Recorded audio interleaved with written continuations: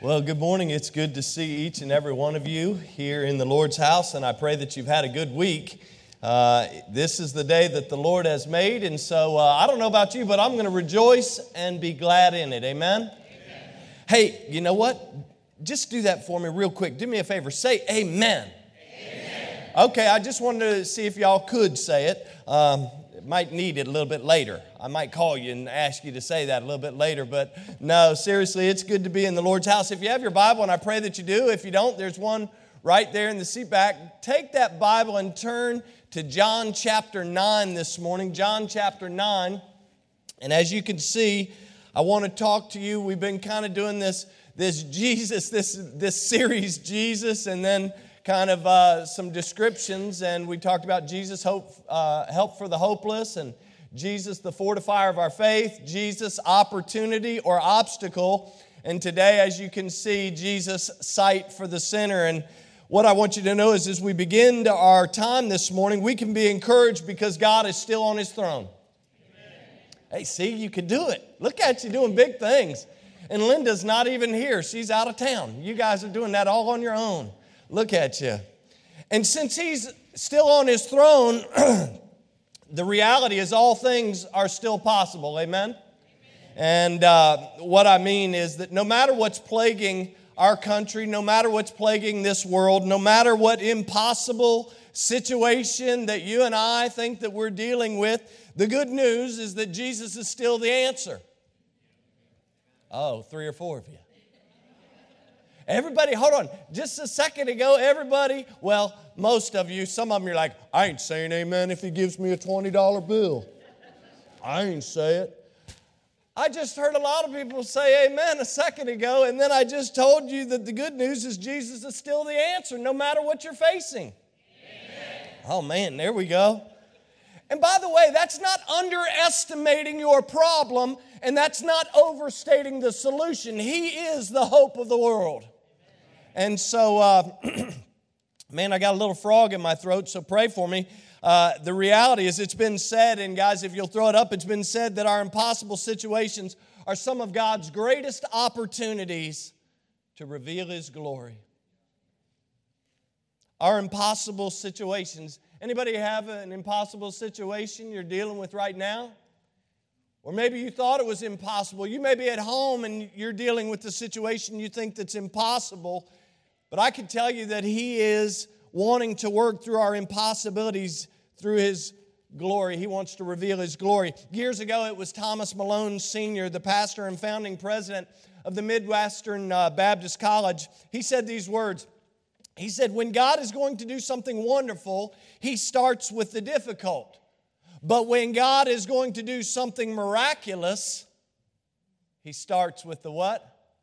The impossible. And such is the case with the story and the passage that we're going to be looking at this morning. As you'll see, if you've already turned to John chapter 9, our text from God's Word reveals this incredible story surrounding a man who was actually born blind. And as we open up our hearts and minds, and as the songs were talking about the Holy Spirit falling fresh on this place and this room, as we open up our hearts and minds to what the Lord has for us this morning, I believe that it's crucial for each and every one of us to understand a couple of things about this physical condition that this man was dealing with. He was actually born blind. And so I want us to look for just a couple of minutes from science's perspective. And somebody say, science? Did I come to science class this morning? I think it's important that we get a little bit of an understanding from science's perspective before we actually delve into this story this morning. In fact, it may surprise you to know that it was Albert Einstein who once said, science without religion or faith is lame, and conversely, religion without science is, what did he say? Blind. Oh, it's incredibly important for us. And by the way, there's always going to be scientists. I know what you're thinking. Man, I'm tired of listening to the science. I'm tired of hearing about science, but here's what I want you to know. There may be some scientists down through the ages, down through the corridors of time, who reject the existence of a creator God. But folks, that's no excuse on our part not to see what science has to say when it comes to the Word of God. Oh, listen, science is our friend. Science is on our side. I can guarantee you, I can assure you that. So I want to consider a couple of amazing facts about our eyes as we prepare to read this passage. You may have not known this, but when conceived in the womb, listen to these facts, the genetic DNA governs a baby's eye growth and begins to grow optic nerves. Travis and Megan, I want you to know that Jeremiah's optic nerves began as the baby was consumed at the exact same time that the optic center of the brain was formed. Now, here's the reality of this statement.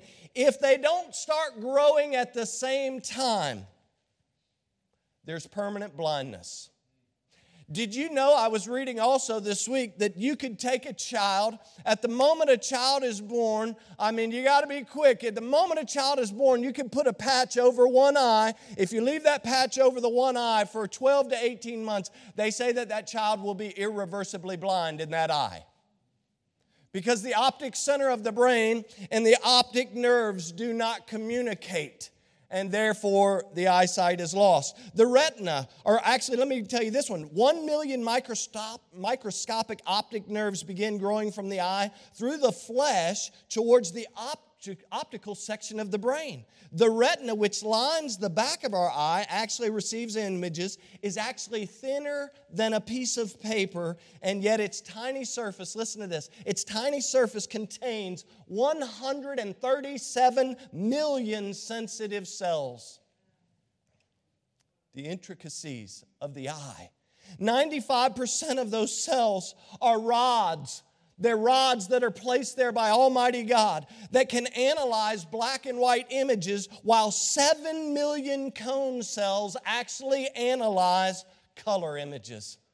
Oh, what a wonderful gift from God. Scientifically speaking, this man that we're going to read about in John chapter 9, he had no representational intelligence. And you're like, what are you talking about? The reality is he had no images to draw from. Now, the idea that this man was never able to see tells us that he was unable to draw from a stockpile of images. He was unable to pair up any image. So when they said, hey, do you remember when we went to the city of Jerusalem? No, he would have said, no. I've never seen Jerusalem. Hey, can you picture what a mountain looks like? No, he can't picture what a mountain looks like. Hey, can you picture the beautiful sunset? No, he could have never pictured those things because he had no representational intelligence. When you and I close our eyes, because most of us in this room, most watching online, have the ability to see, even if with corrected lenses, we have the ability to see, we could actually close our eyes and picture the cool breeze hitting our face. We could close our eyes and see the leaves in the trees waving. We can close our eyes and actually picture that beautiful sunset over a beach. We can close our eyes and picture loved ones who have gone on before us. We can close our eyes and picture on and on all the beautiful things of God's creation. But this man had zero images to pull from. No people, no places, anything else to pull from. And to be sure, I think most of us, if we'd be honest, I think most of us take our eyesight for granted. Would you agree? We open up our eyes in the morning without a thought. The reality, though, is research tells us that the retina conducts close to 10 billion, B with a B, billion, 10 billion calculations every second. And that's before an image even travels through the optic nerve to the visual cortex. Oh, the magnificence of the eye is incredible to think about. It's incredible to research and incredible to behold. In David Menton's book, The Eye, years ago, it was Dr. John Stevens who put it this way by saying, to simulate 10 milliseconds of the complete processing of even a single nerve cell from the retina would actually require the solution of about 500 simultaneous nonlinear differential equations 100 times and would take at least several minutes of processing time on a Cray supercomputer. He said, keeping in mind that there are 10 million or more such cells interacting with each other in complex ways, it would take a minimum of 100 years. Can you imagine this? It would take a minimum of 100 years of cray time to simulate what takes place in your eye many times every second. Guys, isn't God good? Amen. We ought to say amen. Oh, listen, oddly enough, I was asking Travis, I said, have you ever quoted Charles Darwin in a message? And he's like, no, I don't think I ever have. I said, well, I'm going to quote Charles Darwin tomorrow because it was Charles Darwin, oddly enough, the evolutionist, who originally said that both butterflies and humans have descended from a remote common ancestor. But after he completed his Origin of Species, he finally confessed that the eye to this day, this is what he said, the eye to this day gives me cold shudder because it's an organ of extreme perfection. Darwin finally got something right. He finally got something right because when he looked at the eye, when he studied the eye, he said it gives me cold shudder because it's an organ of extreme perfection. Folks, do you know why it was an organ of extreme perfection? It's because our Creator is extremely perfect. Oh man, what a wonderful mechanism the eye is. Proverbs chapter 20 and verse number 12, the Bible proclaims that the hearing ear and the seeing eye, the Lord has made both of them. In truth, this story that we're going to look at in John 9 declares that Jesus' miraculous healing of this man, it wasn't like Jesus was performing some type of surgery, and I know Frank is going tomorrow to have cataract surgery. It's not like Jesus was performing cataract surgery. It's not like he was removing some astigmatism. It's not like he was repairing some corneal scar. Jesus was actually doing something that had never done. He was actually establishing that synaptic pathway that had never existed in the man's life before. What a miraculous story we have. Look with me. Here's the thing. I put down on my note, truly ophthalmologists then or now would have insisted that this man's condition was irreversible. His condition was irreversible. Hold on a second. But God. His condition was irreversible, but God. God who is rich in mercy, wherewith He has loved us, right? He intervened in this man's situation. And so look with me at this story. We're going to walk our way through this story in John chapter 9, and I'll make some comments as we go. But look beginning in verse number 1. And the Bible says, and as Jesus passed by, He saw a man which was blind from his birth. And so Jesus just sees the man, but notice what the disciples do. His disciples ask Him, saying, Master, who did sin, this man or his parents, that he was born blind? So there's an assertion by the disciples that the reason this man was born blind was the result of his sin or his parents' sin. Folks, let me just show you, it's right there in Scripture. Listen, not every sickness is the result of sin. Hello? We ought to say amen. Not every sickness is the result of sin. These disciples ask, they say, who's the sinner, Lord? I mean, this guy's sitting here. Who did the sin? Why is he born blind? Notice what Jesus says in verse number 3. Jesus answered, neither has this man sinned nor his parents, but that the works of God should be made manifest in him. That's also a reminder that sometimes God allows bad things to happen to good people for His purposes. Sometimes it doesn't make sense when our loved ones pass away so young. It doesn't make sense when people are dealing with cancer. It doesn't make sense when people go through seasons of hurt, when people lose their jobs and they're financially stressed. It doesn't make sense, but sometimes God allows these things in people's lives so that He might be able to get the ultimate glory through that person's life. Notice he says, it's neither this man's sin nor his parents, but that the works of God should be made manifest in him.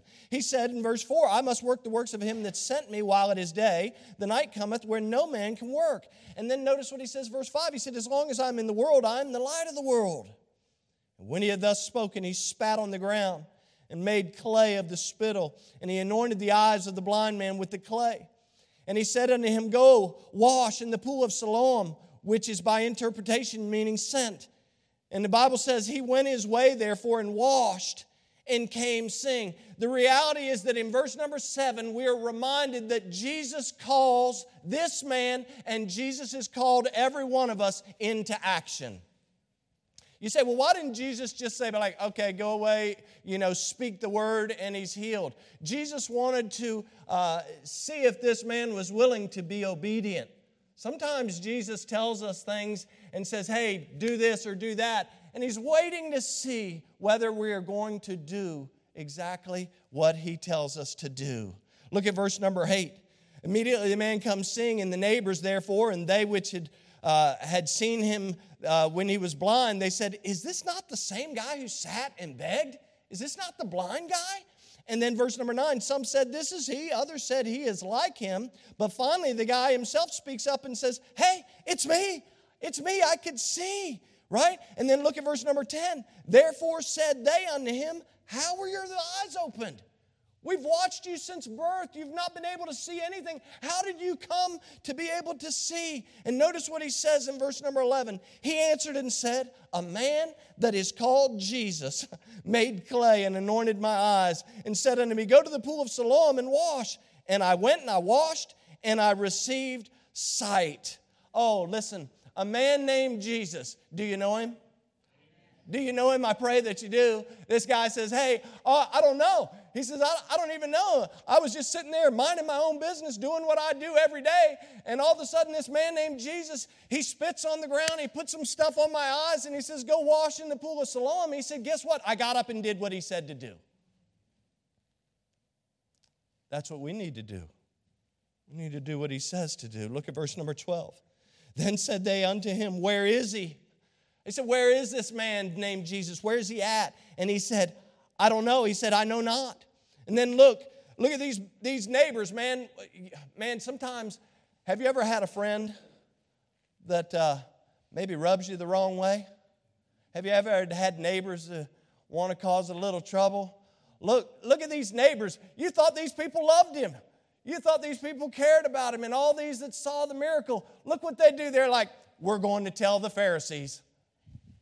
Notice what happens right there.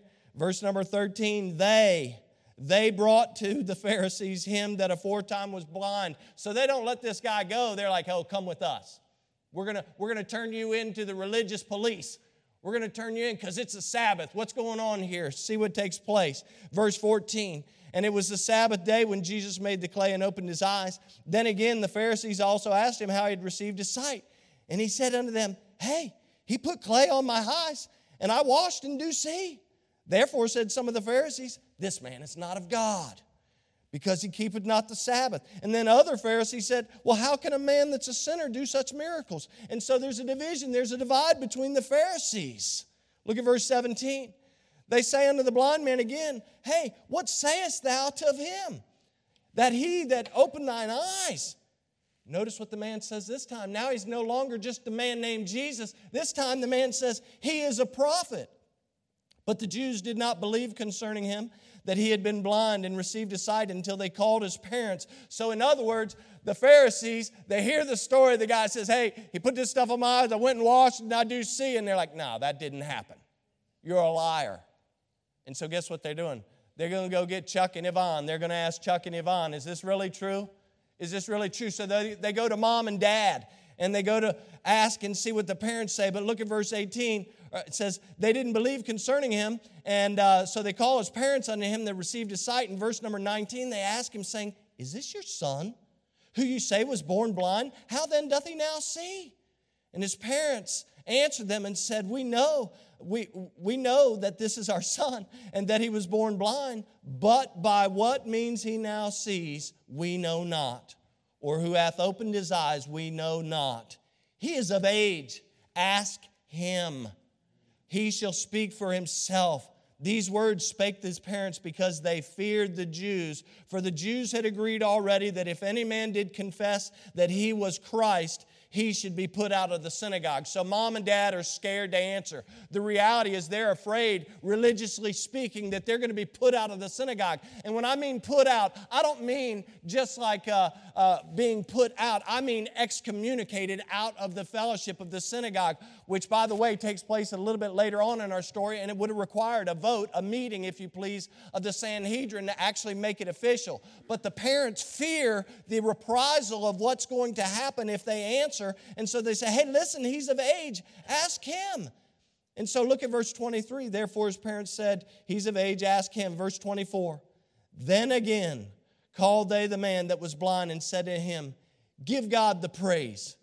Give God the praise. And in other words, when they say give God the praise, you know what they're doing? They're saying raise your right hand.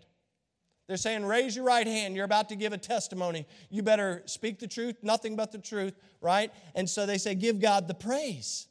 And he answered and said, they said, we know that this man is a sinner. In verse 25, he answers and says, well, whether he be a sinner or no, I know not. One thing I know, that whereas I was blind, the iconic words, whereas I was blind, I now see. Wow. Then said they unto him again, what did he to thee? How opened he thine eyes? How did he do this? And he answered, I love verse 27. He says, I have told you already and you did not hear. In other words, this is the third time you jokers have asked me this question. I've already told you. I've already told you twice before and you didn't hear. And then notice what he says. He says, wherefore would you hear it again? Will you also be his disciples? So he's really putting a little punch to him. He's literally rubbing them the wrong way. He says, listen, I've told you once, I've told you twice. If I tell you another time, are you now all of a sudden going to be his disciples? Because all I hear you guys talking about is how this man is a sinner and how he can do nothing of God. He said, so why should I tell you again? Look at verse 28. Then they reviled him and said, thou art his disciple, but we are Moses' disciple. We know that God spake unto Moses, as for this fellow we know not from whence he is. The man answered and said unto them, why, herein is a marvelous thing, that you know not from whence he is, and yet he has opened my eyes. Now we know that God heareth not sinners, but if any man be a worshiper of God, and doeth his will, him he hears. Since the world began, was it not heard that any man opened the eyes of one that was born blind? So this is something that has never happened in the history of the world. Look at verse 33. He says, if this man were not of God, he could have done nothing. He said, listen, a man named Jesus. All I know is a man named Jesus made this spittle. He put it on my eyes and told me to go to wash. They asked him again. They said he's a prophet. He's being used by God. He obviously was used by God. You guys are saying he's a sinner. You're saying you're divided in what you think about this guy, Jesus. But he did all of these things. And then down you get to verse 33. He said if this man were not of God, he could do nothing. And then look at verse number 34. Their anger takes the better of them. And they answered and said unto him, thou wast altogether born in sins. And dost thou teach us? And they cast him out. If you do a further study of that, you'll see that it's not just about grabbing him by the cloak and throwing him out. They're casting him away from the synagogue. It's all about excommunication. And the progression of this man's understanding is amazing for us to see. Jesus is a man, Jesus is a prophet, but we're going to see something else here in just a second, which is incredible. But just as this man's physical blindness was the result of having no synaptic pathway for him to be able to see, no pathway from his visual cortex to the optical nerve, the reality is that from birth, spiritually speaking, you and I are just the same. We have no spiritual pathway to God the Father unless it be through Jesus Christ the Son. And so your story, you say, well, I can see. Can you? The Pharisees thought they could see, and yet they were blind. If you read the end of the story, Jesus, at the end of the story, the reality is that the Pharisees who thought they knew it all, the religious crowd that thought they could see everything, they missed the Messiah in their midst. Oh, listen, the reality is that just as this man's physical blindness was the result of that not having that pathway, our spiritually speaking, without that spiritual pathway, we can do nothing because Jesus is our hope, He's our joy, He's our all in all. Okay. About 5. Is Jesus your hope today? I pray He is. Is He your joy? See, we could talk about Him being our hope. We could talk about Him being our joy, but is that really lip service? Or is that the reality of our situation? Look back at verse number 5. It's amazing to me. I skipped over it pretty much on purpose to come back to it. But in verse number 5, Jesus says, as long as I am in the world, what does He say? He says, I am the light of the world. You know that song, He lives? I serve a risen Savior. He's in the world today. I know that He is with me, whatever men may say. I hear His voice of goodness, His voice of cheer. And just in time I need Him, He's what? He's in the world today, living inside of you and you and you and you and me. Anyone that calls upon the name of the Lord, He's alive and living. Listen, He's not going anywhere. I think about, what's crazy is Jesus says this in John chapter 9 and verse number 5, but He had just said this to the Pharisees in John chapter 8. In verse number 12, He had repeated it. He said, I'm the light of the world. Notice what He says. He says, He that followeth me shall not walk in darkness, but shall have the light of light. Listen, we get rid of our spiritual blindness when we recognize that Jesus is the light of the world. When we walk in the light of the living Lord, we lose that spiritual blindness and we're able to walk in the light. In fact, stay where you are, and guys, I'm sorry I didn't ask you to do this, but I'm just going to read in John chapter 1. Listen to these first 4 verses in John chapter 1. It says, in the beginning was the Word, and the Word was with God, and the Word was God. The same was in the beginning with God. All things were made by Him, and without Him was nothing made that was made. Watch verse number 4. In Him was life, and the life was the light of men. The light of the world, Jesus Christ. In John chapter 12 and verse number 46, Jesus said to those Pharisees again, He said, I am come a light in the world, that whosoever believeth in me should not abide in darkness. We know from the psalmist, Psalm 119, 105, right? Thy word. Jesus is the Word. We just read that. He said, the Word is a lamp unto my feet and a light unto my path. Oh, my friends, throughout Scripture, you and I are reminded that before Christ and without Christ, we are in a state of darkness. We're in a state of sin. We're shut up in unbelief, devoid of spiritual things, dead in our trespasses and sin. In fact, turn with me over to Ephesians chapter 2. Ephesians chapter 2. If you have your Bible, look with me in Ephesians chapter 2. Just a few verses here at the beginning of Ephesians chapter 2.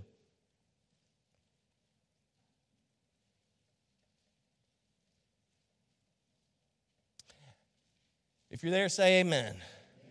Okay, look at verse number 1.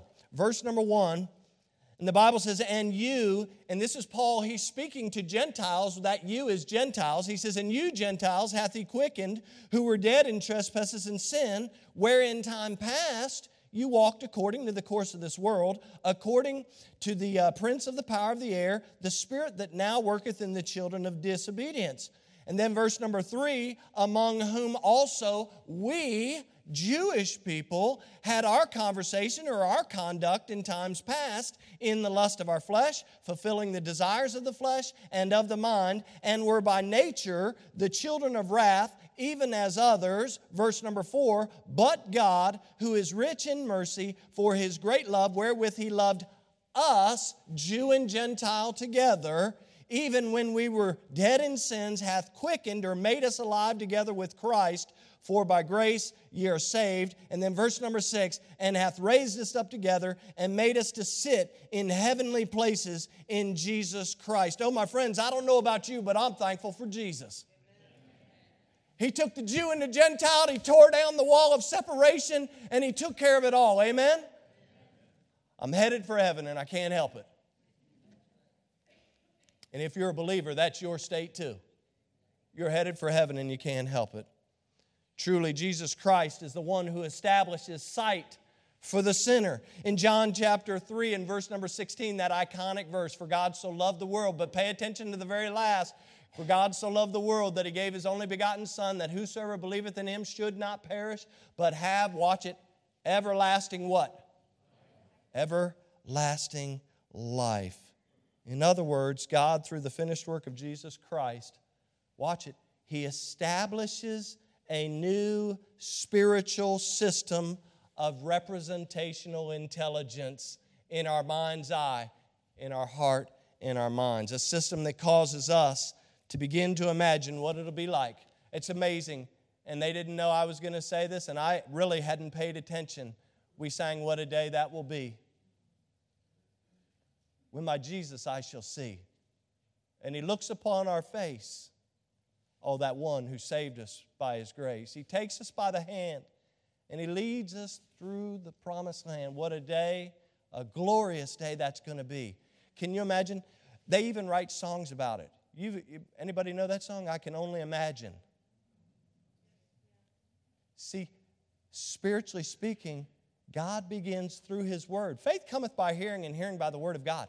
God begins to create, right, a new system of representational intelligence. We read about what heaven is like. We read about these things, eschatological things, and we can close our mind and we can meditate in our heart about what it's going to be like. But let me just encourage you, let me caution you.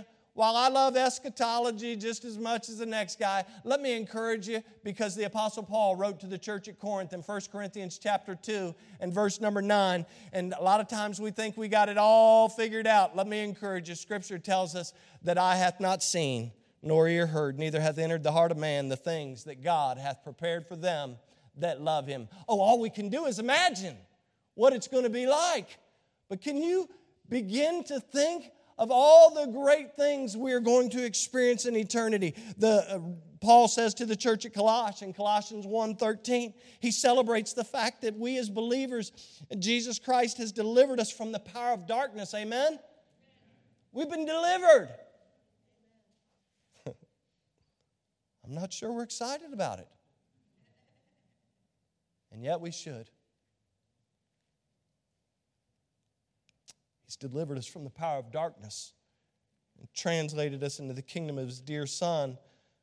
This passage that we just read through outlines this phenomenal journey of this man who had not only been healed physically of his blindness, but spiritually as well. His story should remind every believer here of our own personal story from spiritual darkness to spiritual light. It should remind us that Jesus is on His throne. It should remind us of our journey of faith. It should also remind us of our ministry as Christ followers. In fact, Ephesians chapter 5 and verse number 8 says that you were sometimes darkness, but now ye are light in the Lord. But notice the last part. We love the fact that we were in darkness. We love the fact that we're light in the Lord. But then we get the responsibility at the end of the verse. It says, walk as children of light. We're no longer to walk like the rest of the world. We're to walk as Jesus walked, as 1 John chapter 2 tells us. Oh, listen. We are those who were lost, but now are found. We were those who were blind, but praise the Lord, now we see. And because we see, we have a job to do, which is why you see faces looking back at you. Is why you have flags here representing countries which represent people. That's why we bring missionaries in. By the way, we had a wonderful, you missed it Wednesday night, we had a wonderful missionary family here that was talking about what they're doing in a remote island of the Philippines. This Wednesday, some of you know him and many of you are on his Facebook page and comment to him all the time. Man, someone we had here a few years ago, you don't want to miss it. Brian Berry, young man going to Ireland, will be with us on Wednesday night. And then as we get ready for missions revival, we got missionaries coming from, I'll be honest with you, all over the world. And we do that because we also know that we were once in darkness. But if you're a born-again child of God, you know that you went from spiritual darkness to the light of life with Jesus Christ. Oh, listen, friends, we need to be missions active. Not just mission-minded, we need to be mission active. That's why I'm praying for God to revive our hearts concerning His mission locally and globally. Hey, there's people in Fauquier County. Did you know that? There are people in Fauquier County. There are a whole lot of people in Prince William County. I'll pick on Prince William. There's a whole lot of people in Prince William County, people in Stafford County, Culpeper County, Warren County, Rappahannock County. You can just name all the counties. who still need Jesus. They're still in darkness. And here we sit with His Word in our hands and hopefully in our hearts. We have the Word, the living God, in our hearts. Oh, listen, we have to be mission active. You see, there's people not only around us, but people all around the world who are still dead in their trespasses and sin. And 1 Peter chapter 2 and verse number 9 tells us that our undeniable mission is to show forth the praises of Him who called us out of darkness into His marvelous light. Is that what we do? We got to do it. We got to show forth the praises of God who called us out of His marvelous darkness into His marvelous light. Oh, listen, I was thinking about the Apostle Paul. In Acts chapter 26, he's before King Agrippa. And he's actually speaking about the mission at this point. He's speaking about the mission that Jesus Christ had given him. And you remember on the Damascus Road and his whole conversion story there. But he's telling King Agrippa about this mission that Christ had given him to be a minister, but also to be a witness. And he says it, he puts it this way in Acts chapter 26 and verse number 18. This is the mission that he says Jesus gave him. And he says, Jesus had told me to go and to what? Notice he says, to open their eyes and to turn them from darkness to light and from the power of Satan unto God, that they may receive forgiveness of sins and inheritance among them which are sanctified by faith that is in me. Oh, my friends, just like the Apostle Paul, the message and the mission of Jesus Christ has been given to each and every one of us. Just like the Apostle Paul, the mandate that Jesus gave him to go and to open up the eyes and turn them from darkness to light and on, that mandate is still binding on you and I today.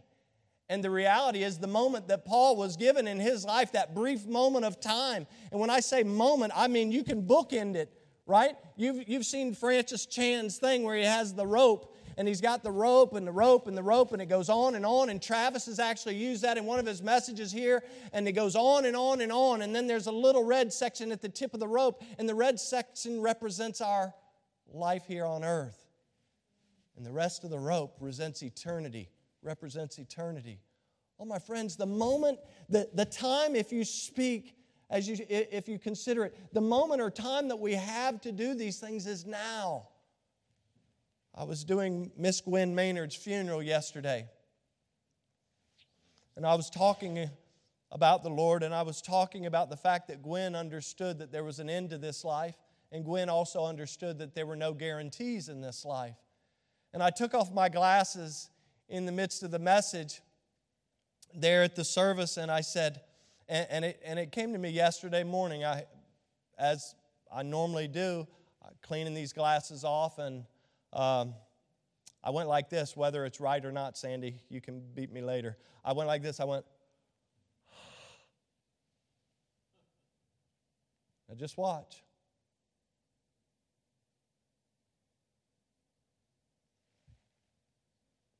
Our life is like that.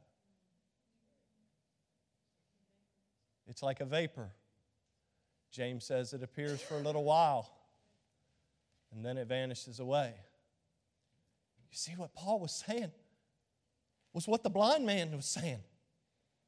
The blind man was saying, hey, this is different. This is different. This man named Jesus, he put this stuff on my eyes. I mean, who puts mud on my eyes? But he puts mud on my eyes, and then he tells me to go wash. And they said, oh, this guy must be a sinner. And then the second time they asked him, he says, no, he's a prophet. But friends, this man understood that the light of the world had intervened in his desperate, impossible situation. Can I tell you that the light of the world wants to intervene in your desperate, impossible situation today? You may be sitting there dealing with something that you think is impossible. Can I tell you that nothing is impossible with God? All things are possible. And that's where faith comes in. That's where we have to believe. That's where we have to exercise faith. You see, by the way, let me just say this. If seeing other people receive their spiritual sight becomes a problem for us, if missions becomes a problem for us, being a part of a missions revival or a conference or coming to support missions work at Battlefield Baptist Church or whatever, if that becomes a problem for us, I'm not the one that you have a problem with. The reality is you have a biblical problem. And I don't mean to be the bearer of that reality, but in 1 John chapter 2, look at what the Bible says in verse 9, 10, and 11. It says, he that saith he is in the light of Christ, he that says he's in the light and hateth his brother is in darkness even until now. He that loves his brother abides in the light, and there is none occasion of stumbling for him. Why? Because he's in the light. He's walking. The word is a lamp unto his feet and a light unto his path. So he's walking in the light of Jesus Christ. But look at verse number 11. But he that hateth his brother is in darkness, and walks in darkness, and knows not whither he goes. Because that darkness, watch it, has what? We're no different than the Pharisees.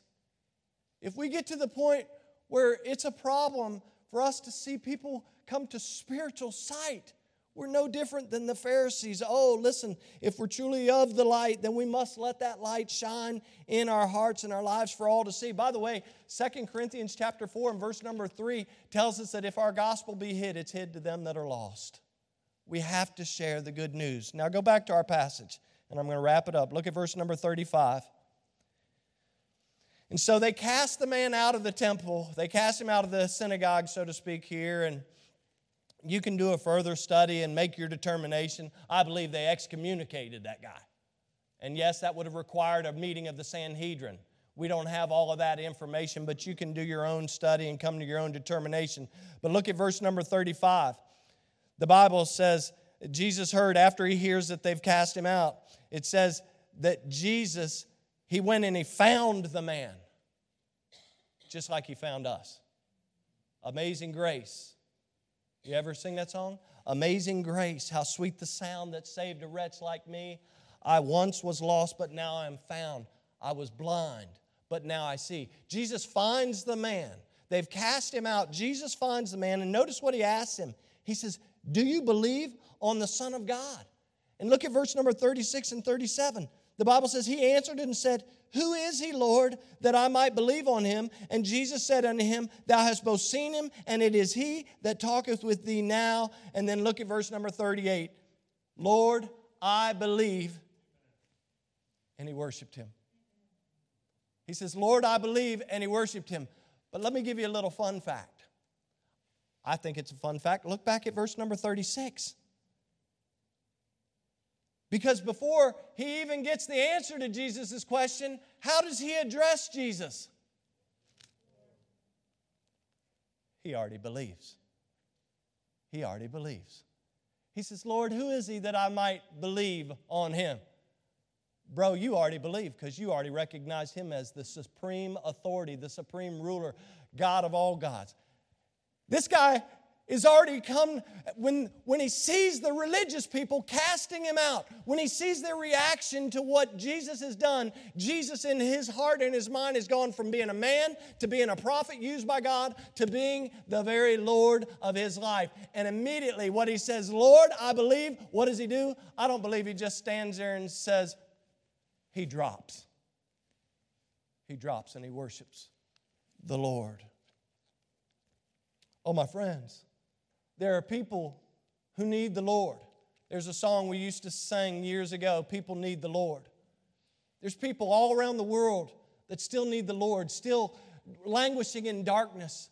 We have a responsibility to go and tell them about Jesus. And if you're here in this room and you're watching online and you'd say, listen, Pastor, I've never trusted Christ as my personal Lord and Savior. Can I tell you something? I want to beg you right now with all that I have, do that today. Do it right now. Don't wait. There's no reason to wait. And the reality is maybe the Holy Spirit is speaking to you right now. The Holy Spirit might be speaking to you like, yeah, I know I need Jesus, but you're pushing back. You're pushing back on the Holy Spirit. You're like, no, I'm not going to make no decision for Jesus today. You're uncertain about what's going on at this moment. Maybe you've held off coming to Christ for some reason. Maybe you think, hey, you're like, man, I'm going to live my life. I'm going to do my thing, and then I'll get saved when I'm 80 years old. Good luck with that. Because my mom went to glory at 40. As you know, we've been praying for the Harris family and the Brooks family, Ryland Harris. He was much younger, and he's gone to glory. Listen, we don't have a blank check on time, so maybe you're holding off for some reason. Can I beg you, quit holding off, come to Jesus right now. And maybe you're convinced, here's another one that a lot of people, I don't know why, but a lot of people, they're convinced that they're too far gone. I've done too much, Pastor. I've said too many things. I've done too many things. There's no way that God could love me. There's no way that He could save me. There's no way that He wants me to be saved today. You're wrong. You're wrong. You've not gone too far. You've not said too much. There's nothing that could stop the love of God in your life. Oh, listen. It was Corrie ten Boom. Maybe you don't know that name. Maybe you've heard that name, but she was the survivor of the horrific concentration camps in World War II. And this is what she said. She said, there is no pit too deep that God's grace isn't deeper still. There's no pit too deep that God's grace isn't deeper still. It was our great God and Savior. He's the one. Jesus is the one that continues to create those new pathways of spiritual sight for those who don't know Him yet. And that's exactly what He wants to do today. Oh, and can I just say one other thing? Unlike those Pharisees in this story in John chapter 9, God's Word, Jesus actually tells us in John chapter 6 and verse number 37, here's what He says, all that the Father giveth to me, that shall come to me, watch what He says, and him that cometh to me, I will in no wise cast out. He says, I don't treat you like the world treats you. I don't treat you like the religious gurus treat you. I'm not casting you out. You come to me, and you're safe and secure under the shadow of the Almighty. Oh, listen, sight to the sinner is readily available for every one of us, but it can only be found in Jesus. I don't know what your situation is. I don't know what your spiritual condition is, but I know this. I've been around, lived long enough to know that sometimes we get caught up in doing this thing called playing church. Can I beg you, don't play church. Don't play church. Because playing church will not take you to an eternity with God the Father. It will not. It will take you to an eternity separated. The only way to the Father is through Jesus Christ. And so can I encourage you? Man, if you don't know Jesus, just ask Him. It's really simple. The Bible makes it really simple. As like I said at Gwen's service yesterday, it's really not super hard. The Bible says, for whosoever shall call upon the name of the Lord shall be saved. And so if you know that you need Jesus and you know that you've never called upon the name of the Lord to ask Him to forgive you, man, do it right now. It's as simple as that. Believe that He is who He said He is. Believe that He died on the cross for your sins. Believe that He wants you to receive Him, and then just accept Him and ask Him to come into your life. It's really not that difficult. But sometimes that step of faith can seem like a huge, huge step. Can I tell you, take that step. You'll never regret it. You'll never regret it. If you're here and you already know Christ, I pray that you would look at this story anew of the blind man who physically receives his sight, but not only that, spiritually he receives his sight as well. Father, we thank You for Your word. We thank You for the time that we've had, God, just to hear from You. God, the reminder that we have to be mission active because there are people who are languishing. There are people who are without spiritual sight. There are people who, for whatever reason, have held off coming to You. There are people who think they're too far gone. Lord, I pray that You would work in this very moment, that You would speak to hearts and lives, and that if there's somebody in this room that has never trusted Christ, that they would simply in this moment just say a quiet prayer to themselves. Maybe they're at home. And by the way, it's not about the prayer, it's about the desire of the heart to change. It's about that repentance and that step of faith that says, I know I need Jesus. But maybe they would just say, Jesus, please forgive me. Quietly unto themselves. They would just say, Jesus, please forgive me of my sin. No one had to tell me I'm a sinner, but Lord, I'm asking You to forgive me. I'm asking You to come into my life and change me from the inside, really, from the inside out. Lord, help me to learn more about you. Put people in my path that might be able to encourage me in my journey of faith. God, thank you for reminding me of my need through this story of a blind man who was physically healed, but then also spiritually healed. Lord, thank you for saving my soul. Thank you for dying on the cross for me. Help me to live from this day forward in a way that brings you honor and glory. Thank you so much for listening. If you'd like more information about our ministry, check out our website at battlefieldbaptist.org or follow us on Facebook and Instagram. We'll see you next time.